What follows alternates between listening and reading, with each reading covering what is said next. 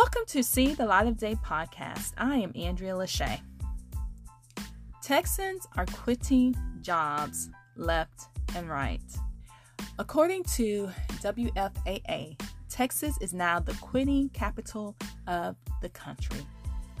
In September, Texas had 440,000 people quit, compared to California's 400,000 people quitting.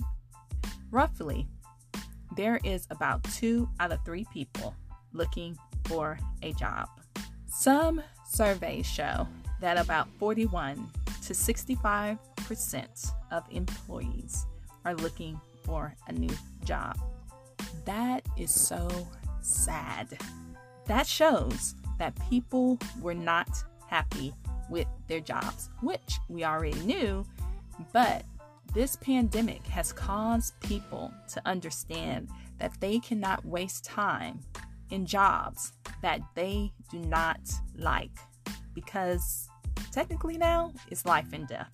Many people are quitting their jobs because they need more money, because they need benefits, or because they want to work from home.